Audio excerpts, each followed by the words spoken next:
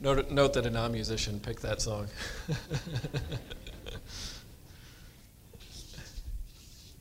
Well, we're going to be in Luke chapter 9. Let's ask you to turn your Bibles with me.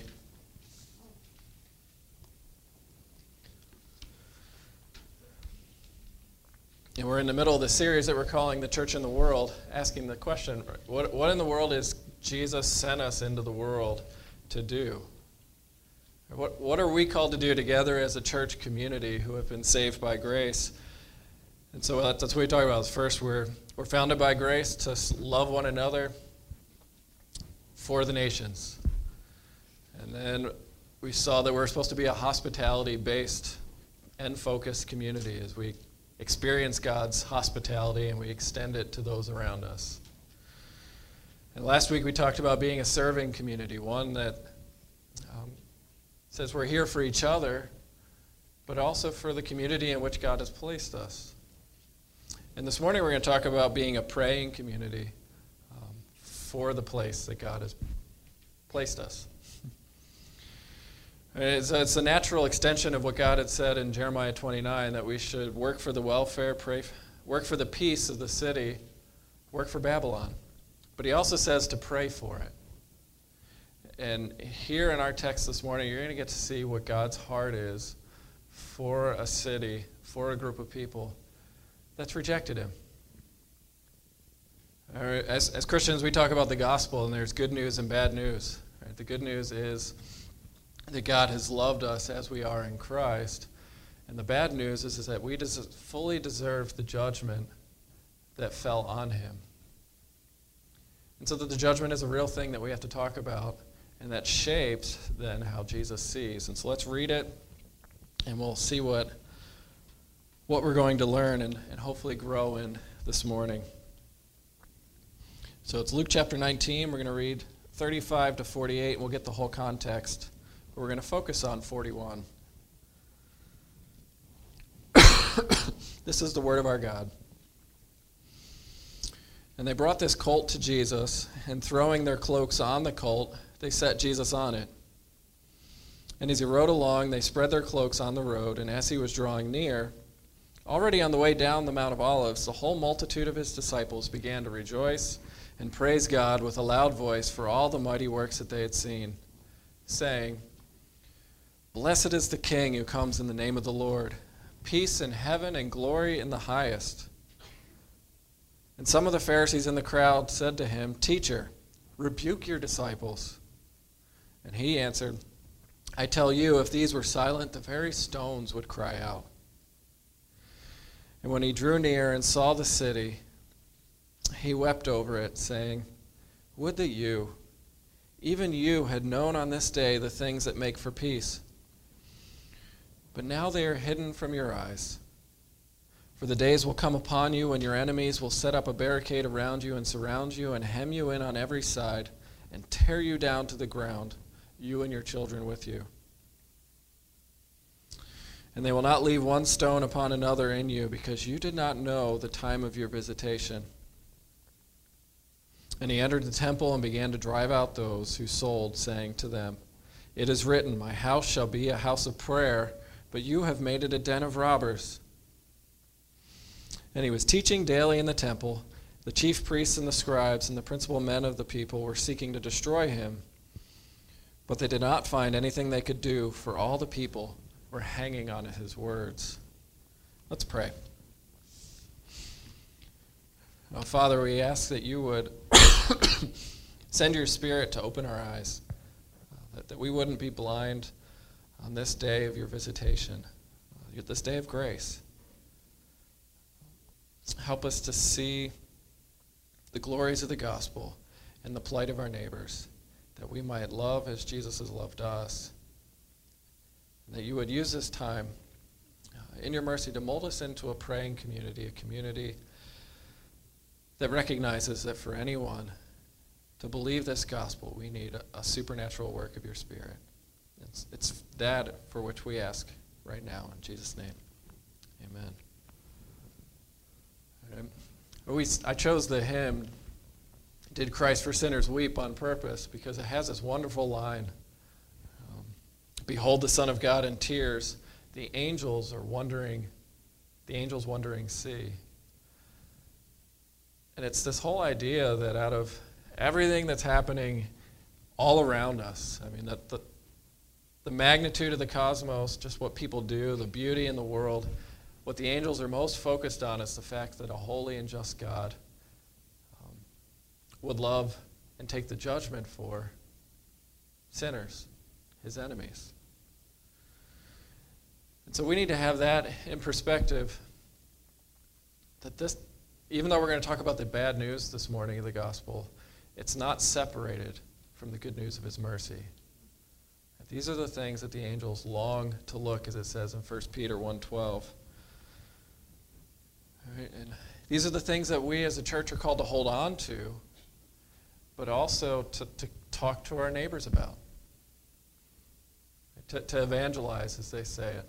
I mean, several years ago, there was a man named Penn Jillette who uploaded a video to YouTube. You might have heard it by now. I think this was in 2010. Penn Jillette is a magician, a performer, an entertainer, but he's also come out publicly as an atheist several times. I mean, you can watch his videos online, and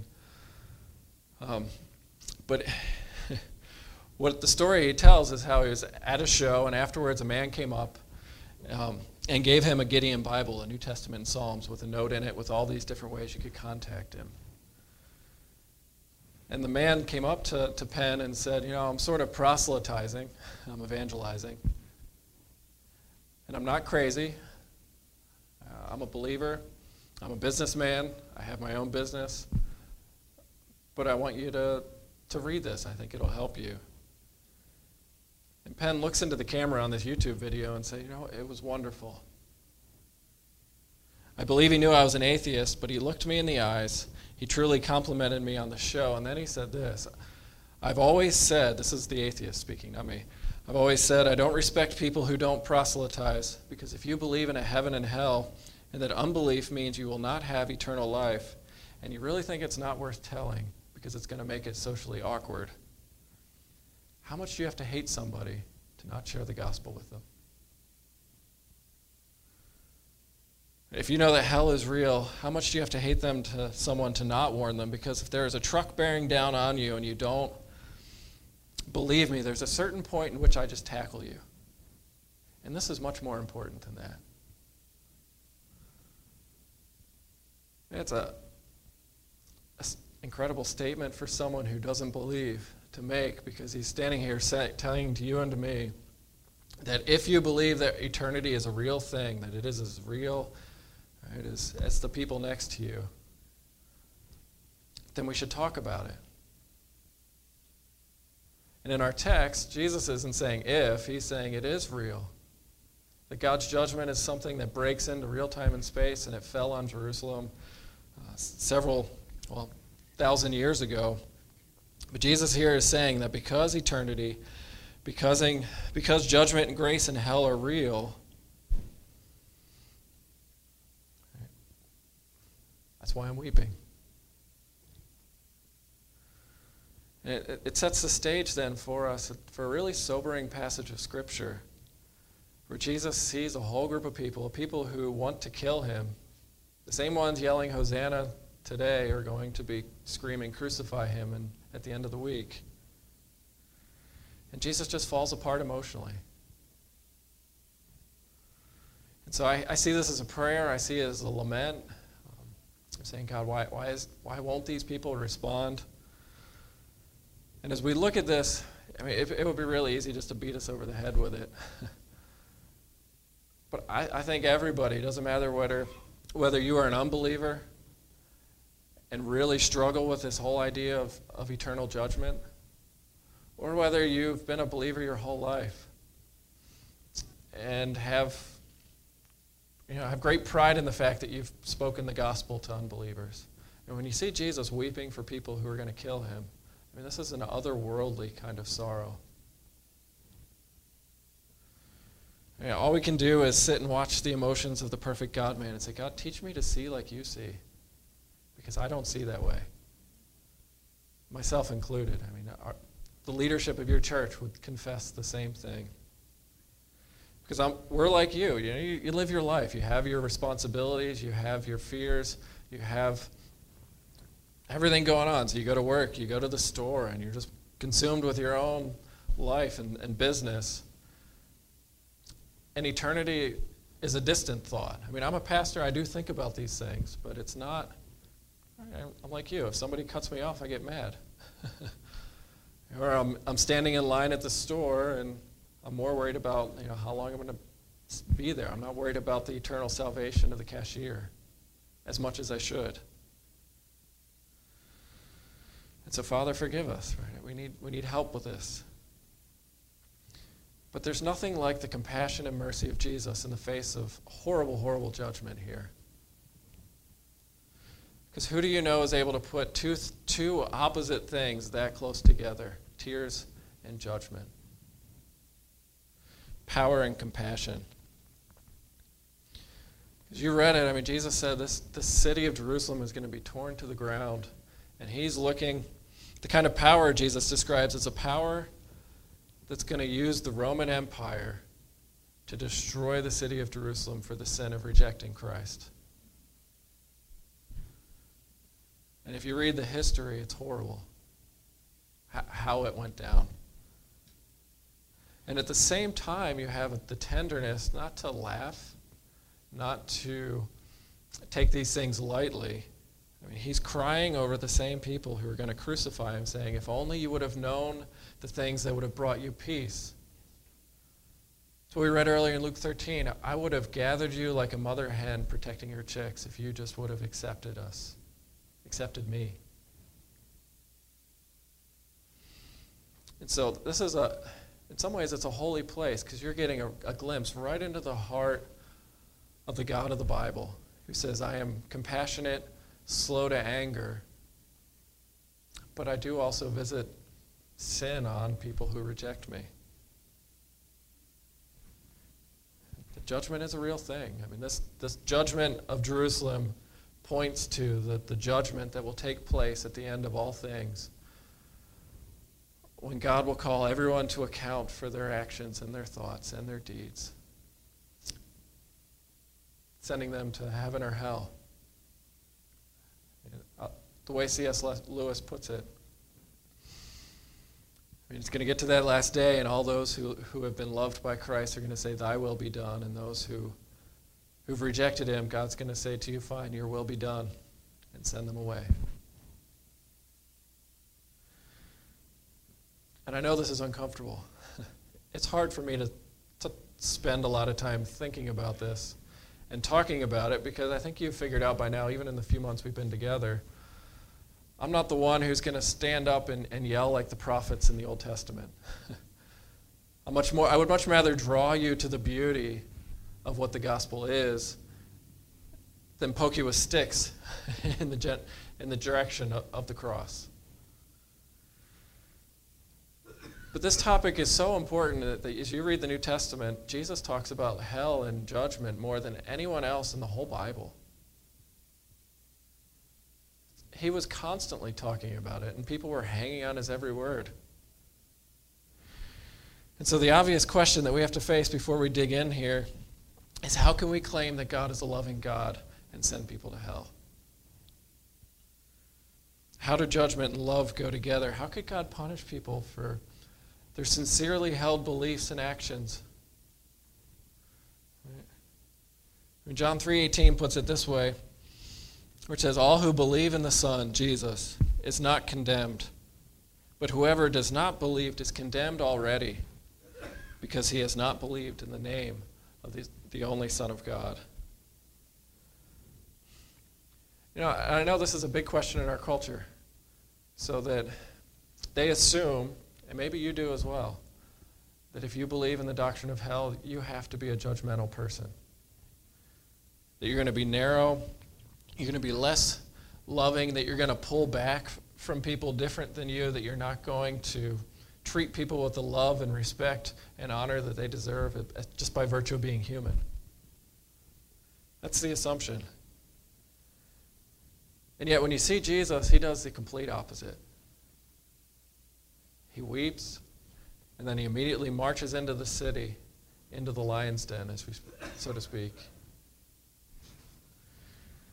So that's my prayer as we look at this text, that we would respond like Jesus, that if you really do believe in the doctrine of hell and judgment, it'll actually make you more tender and more gentle and more patient the more you believe it as a believer in Christ. And you'll become more emotional. And then that the effect of that is you can't not look at your neighbors the same way. And you'll pray for them differently. At times we'll weep. At times we'll rejoice. But the things of eternity will become much more important right here, right now. And so let's ask this question: how does Jesus' weeping over judgment make us as a church and as individuals more tender and more able to see one another, to see our neighbors? And the best way I think we can do that is ask this big question: why is Jesus crying?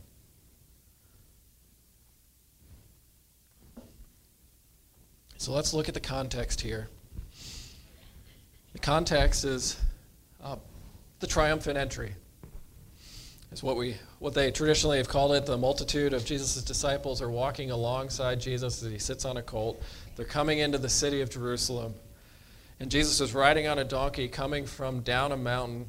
I believe it's east of the city. And everyone is celebrating, rejoicing, singing, saying, "Blessed is the King who comes in the name of the Lord, peace in heaven and glory in the highest. Hosanna, praises to our God." I mean, they're singing, they're dancing, they're quoting a psalm. It's Psalm 118, and everyone's celebrating the peace that they think Jesus is going to bring to the city of Jerusalem. In that day, Jerusalem was part of the Roman Empire, and so part of the thinking was, finally here is someone powerful enough to kill our enemies, to destroy the Romans, to give us freedom, to give us the peace that the Old Testament had promised. And there's so much joy and celebration that with Jesus coming, Jesus says that even if the disciples were quiet, the stones would cry out. All of creation would join in, not just the people. And I know it's a poetic statement, but I also think it's somewhat literal. That this is the King that the cosmos is longing for. It's saying that when the right King has finally arrived, even the created order will rejoice because everything will be made right. Mountains will sing, it says in the Psalms, and the trees will clap. Your pets will celebrate with you. That the King is here to bring shalom, and as we talked about last week, shalom is where everything is right between God, between man, between creation. Everything will flourish. And while everyone is happy, Jesus comes, he sees the city, and that's when he cries. Everyone's rejoicing, and Jesus is falling apart. And while they see the glory of Jerusalem, the greatness of the city, they see the walls, they see the temple, the place where God has dwelled. This is where King David lived, and all these great promises came, and they had this wonderful history, and they would see these white stones and this magnificent golden dome of the temple. And all Jesus could see was destruction. The future, the vision of what was going to happen. And he weeps. And he falls apart. And so why does he do that? I think first and one of the most important things is you're seeing the emotional life of a perfect human being. This is an important theological point. Jesus cries because he's human like you or me. I mean, he is God come as a person. He's fully God and fully man. But this is what people do. When you see something horrible, you cry. I cry. You feel compassion. Your heart goes out to them, as we say. Yeah, we've all seen those, the videos of like World Vision and other organizations asking for money to provide food and health relief for people who are sick and dying. The first time I visited the children's ward in a hospital in rural Uganda, That's what it was. It was small children with IV ports to fight the malaria. Swollen faces because they had lymphoma and just disfigured. And also just by our standards, the unclean conditions of the hospital. It was the best hospital in that part of the world, and families had walked for miles just to get health care for their children. And one of the ladies I talked to said, I have to make the decision between eating and buying medicine for my children. And you see that, I cried. Because it's one thing to talk about it, it's another thing to see it. And to be fully human, to see something horrible, you weep. And that's who Jesus is, and that's what he's doing.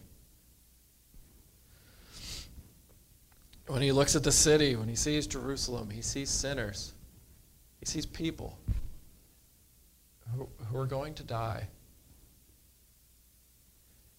And he loves them, and in compassion he cries over them, because he knows he's going to be rejected, despised, but he's weeping because in their blindness he knows he's crying over his own rejection. But he's weeping because he's human. It's a incredible picture to say that Jesus, God with us, this great high priest, is the kind of God who can't not be moved by your sorrow and suffering. His heart goes out to you in compassion. As you read the Gospels, that is the chief description of Jesus. He saw, and his heart moved with compassion.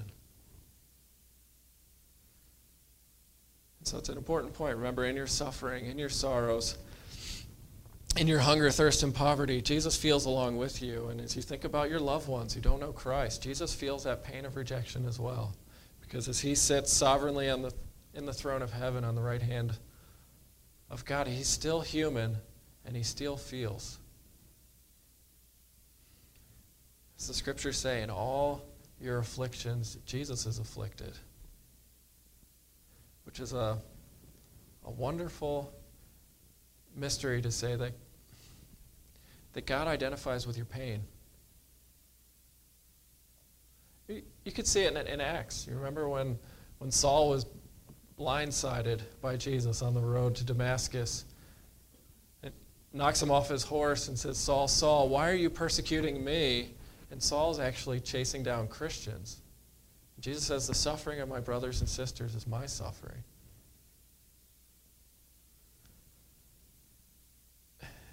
To be human is to cry. To be perfectly human is to cry. And I think it's an important point for us, especially us as men who don't like to show emotion. Some of us do more than others. It's just to say that there's no shame in crying over what's wrong with this world. And part of how you know you're growing in your own understanding of the grace of the gospel is you're going to be both happier and sadder at the same time. Sadder because you can't not be moved by the suffering of others. And knowing what Jesus has promised to do, which is to make all these sad things come untrue. And happier knowing that this is not the end, because you know you have a guaranteed place in this city of no more suffering and sorrow with Jesus. So Jesus weeps because he's human.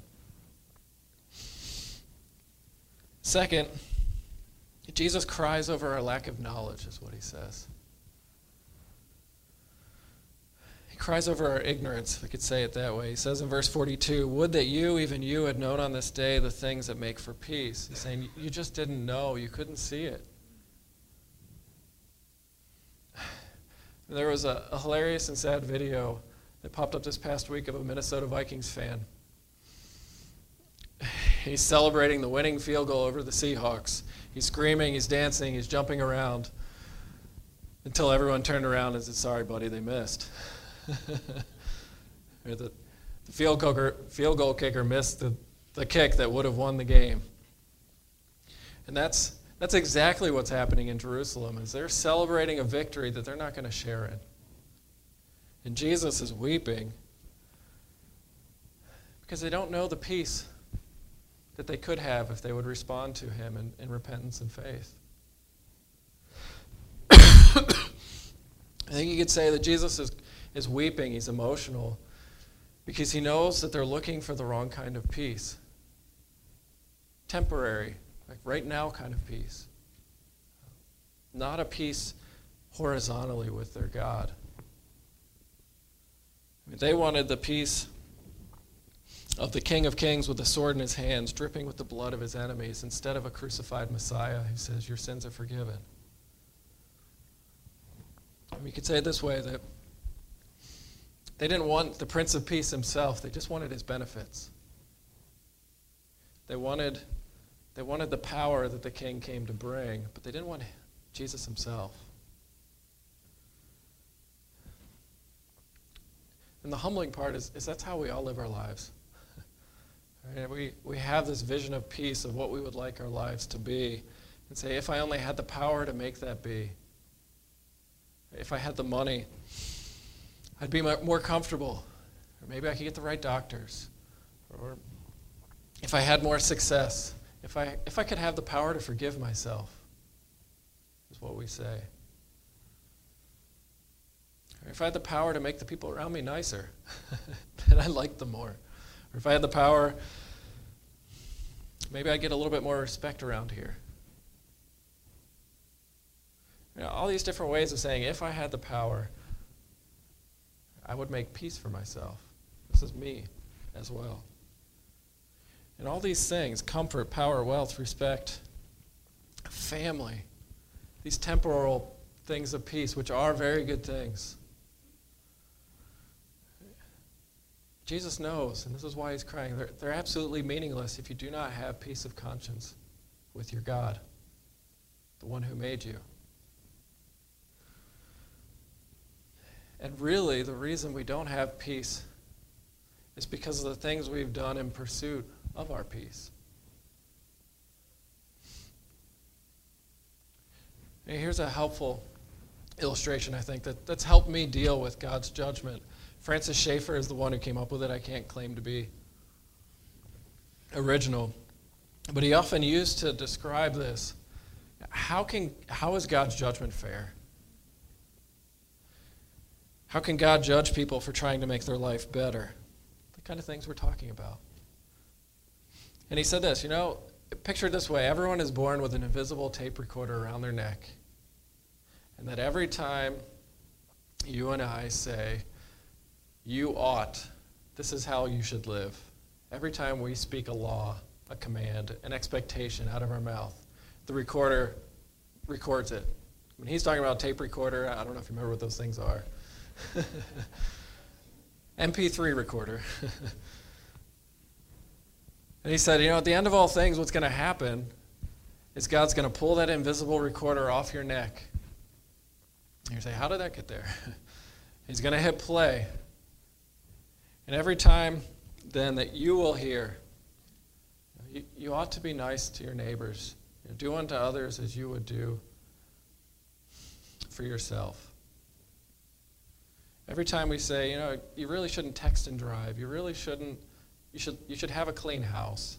You should respect others. You should be tolerant. All these rules that we make up for ourselves and those around us. I mean, the scriptures tell us that even if God were to use that as the standard to judge us, we would fall short. And that his judgment would be fair, to hold you to your own standards. And that I know you don't even have to wait for the end of all things, that we have that invisible recorder playing in our head that affects our peace, playing back our failures, playing back the ways we know we have let ourselves down. And ultimately, the scriptures say, was a sin against a holy God. It's showing us that the work of the law, God's expectation from every human being, is actually written on your heart, and we know it. But we don't run to him. We run after the other things that we think will finally give us peace. If only you would have known, Jesus says, the things that make for peace. There's a place in Romans chapter 8 Or the Apostle Paul says, the creation is waiting with eager longing for the revealing of sons of God, for then the creation will be free from its corruption. And what it's saying is, we already said, right? The trees, the mountains, our pets, everything is longing for this peace that your heart longs for. But it first comes by making peace with God. Again, as C.S. Lewis puts it, that we want something else, he says, that which can hardly be put into words. And that's why in the oldest stories we have put together the air and the earth and the water with all these stories, these fantasies. And that is why our lifelong longing to be reunited with something in the universe, from something which we feel cut off from, is not just a fantasy. We really do feel cut off. But it's actually the truest judge of our current situation. For if we take Scripture seriously, God will one day give us the morning star, and the trees and hills will sing with us. And all those ancient myths and those poetry about the animals and the hills and everyone celebrating together, it's actually going to turn out to be truth and prophecy. And all he's saying, echoing the Scriptures, is that everybody here has this deep longing for peace. But for things to be made right, we have to stop running. Run to the God who weeps over our ignorance. That's what Jesus is doing. He's saying, if only you would have known that it's not about stuff, it's about the God who cares. The God who is. And you're getting a picture then in Jesus what God is really like. Because all the way through the prophets, it's not all anger and rage and judgment. If you read it, you actually hear the tenderness of God as well. It's the same tension. Hosea chapter 11, how can I give you up, O Ephraim, says God? How can I hand you over, O Israel? How can I treat you? He uses names, but he said, how can I treat you like Sodom and Gomorrah? How could I destroy you? My heart recoils within me, my compassion grows warm and tender. He's saying, God, if only you would have known, I wouldn't have to pour out my righteous judgment on you. That's who God is. He sees you as not up there as a cranky deity saying, I can't wait to give it to you, right? To give you what you deserve. Anger isn't hate. I think that's important to know. Right, I mean, Becky Pippert puts it this way, it's really helpful. That God's actions and Jesus' predictions here are not this explosion of an irrational God. Because think about how you feel when you see someone you love who's been ravaged by unwise decisions, who are making all the wrong decisions in their life. Do we respond with do-nothing tolerance? Like we do with strangers? Far from it. Anger isn't the opposite of love. Hate is. And the final form of hate is indifference. And God's wrath then isn't a cranky explosion, but is settled opposition to the cancer that's eating out the insides of the people who he loves. Who he loves with his whole being. That's what judgment is about. It's the emotional reaction of a scorned lover or a despised father, watching his children making all the wrong choices, knowing that if they would come home, he could make it right again, because this is the Father who has the power to do so. I mean, if you look at Jesus' tears, these are the tears of the father and the prodigal son. The one who had his child say to him, give me your money, I wish you were dead. And he just lets them go. I mean, it's the humbling picture that sin really does grieve God.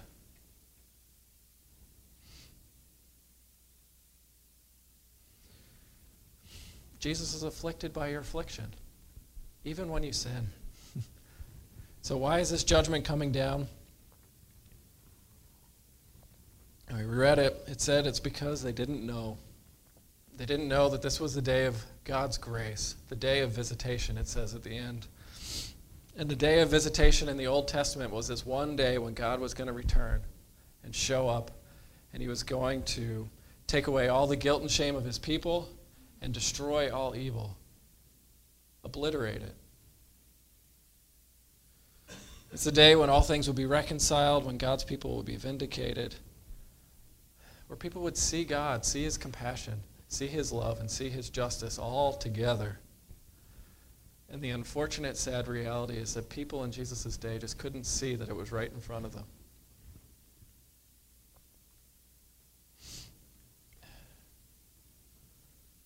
So, I'm trying to think about how to get our minds wrapped around the reality of eternity and the love of our God. I mean, you've got justice and mercy and trying to figure out how do these two things fit together. One of the helpful ways, I think, is this will help, I think, broaden your appreciation, even as believers. Because if you're a Christian, you've already come through the judgment of God. Jesus bore that for you. But the reality is that sin does grieve God, and he is angry because of the destruction that it's causing. And so the famous sermon I think we all had to read in high school, Sinners in the Hands of an Angry God by Jonathan Edwards, has full of these terrifying images. Here's one. That the bow of God's wrath is bent, and the arrow is made ready on the string, and justice bends the arrow at your heart and strains the bow, and it is nothing but the mere pleasure of God, and that of an angry God, without any promise or obligation that keeps the arrow from being released. And he says, being made drunk with your blood, which is a graphic picture of saying, God's justice is aimed at sin. And the fascinating part is you hear that, it is a terrifying reality. But when Jesus came, he didn't talk like that. You notice? When he came, he said, I'm here to forgive sins. He essentially was saying, I'm here to show you that the God's war bow of justice is pointed at me, and it doesn't have to be released at you. I am here to be afflicted with your affliction. I will cry out in tears and pain so you can cry out in joy and have your guilt and shame forever removed. And so if you think about God's war bow, you see it every time after a storm. It's a rainbow. Right? Remember, it's the clearest picture of judgment in the Old Testament. I know we're jumping all over here, but I want to give this beautiful picture where God destroyed the earth because he was grieved by sin. And he said, I will never again destroy everything, and I'm going to put the literal word is a war bow in the clouds. And so that every time you see a rainbow, it's actually the bow and arrow pointed up at heaven. And so that meant for centuries, everyone, before Christ, before God came in Christ, when they saw a rainbow, they knew that God was saying somehow the war bow of justice is going to be paid and God's going to pay the penalty. So when Jesus lands on earth and you see him dying on the cross for sinners, the fullest expression of him being afflicted by our afflictions, he's saying, look, God's war bow has been fired. The blood has been spilled. It's been paid for. You can weep in joy knowing that God's judgment will never fall on you. And I'm crying because if you don't come, God's judgment will be real at the end of all things. And so my question for you this morning is, do you believe that reality? Judgment and mercy meet at the cross. That if you're a Christian, if you put faith in the Savior, that means you have already been destroyed by that wrath, but never felt any pain. Hell has already happened in Christ. He went through it. And yet we still live here in this world in the right now where we have real needs, and our neighbors are completely unaware of this reality. Completely unaware that God's judgment is actually good news because it's already happened in Christ. This is God's heart. If you stop and think about it, that invisible tape recorder has already been taken off your neck and been completely destroyed, never to be played again. The record is gone. If we could see it. So how do you become more tender and truthful as you think about doctrine and hell, as we reflect on Jesus' weeping over Jerusalem, which was destroyed? It really did happen. I'll spare you the gory details, but you can just go home and Google Josephus and the destruction of Jerusalem. I mean, there were millions of people. I mean, Jesus shows us a tenderness and a truthfulness that have to go together. That he came into human history, he was a real person, which tells us that hell is real. His tears tell us that hell is real, and it also shows us that it does not have to be so for sinners.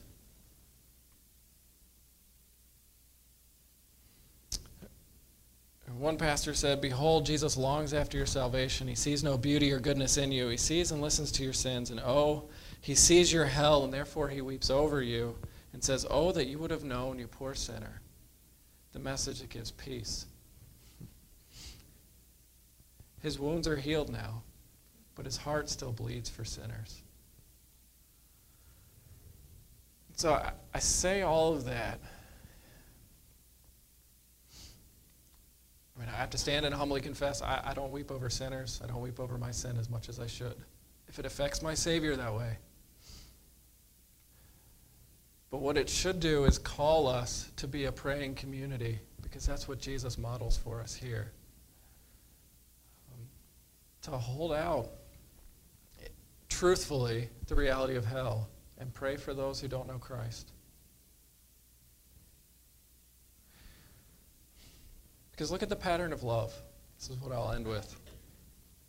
Jesus sees, he cries, and then he goes right into the city.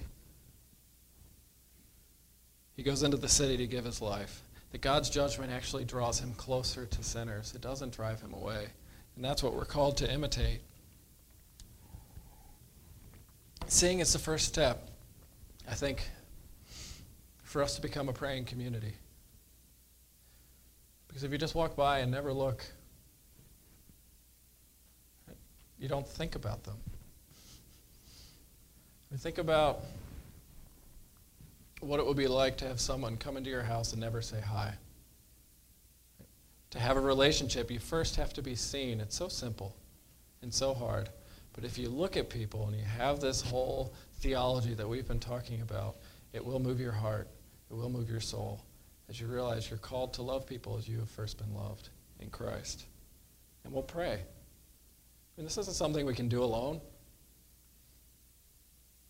We've all had those conversations, if you've been a Christian for any length of time, that ends with, if I don't believe what you're believing, am I going to go to hell? And we just feel like this big.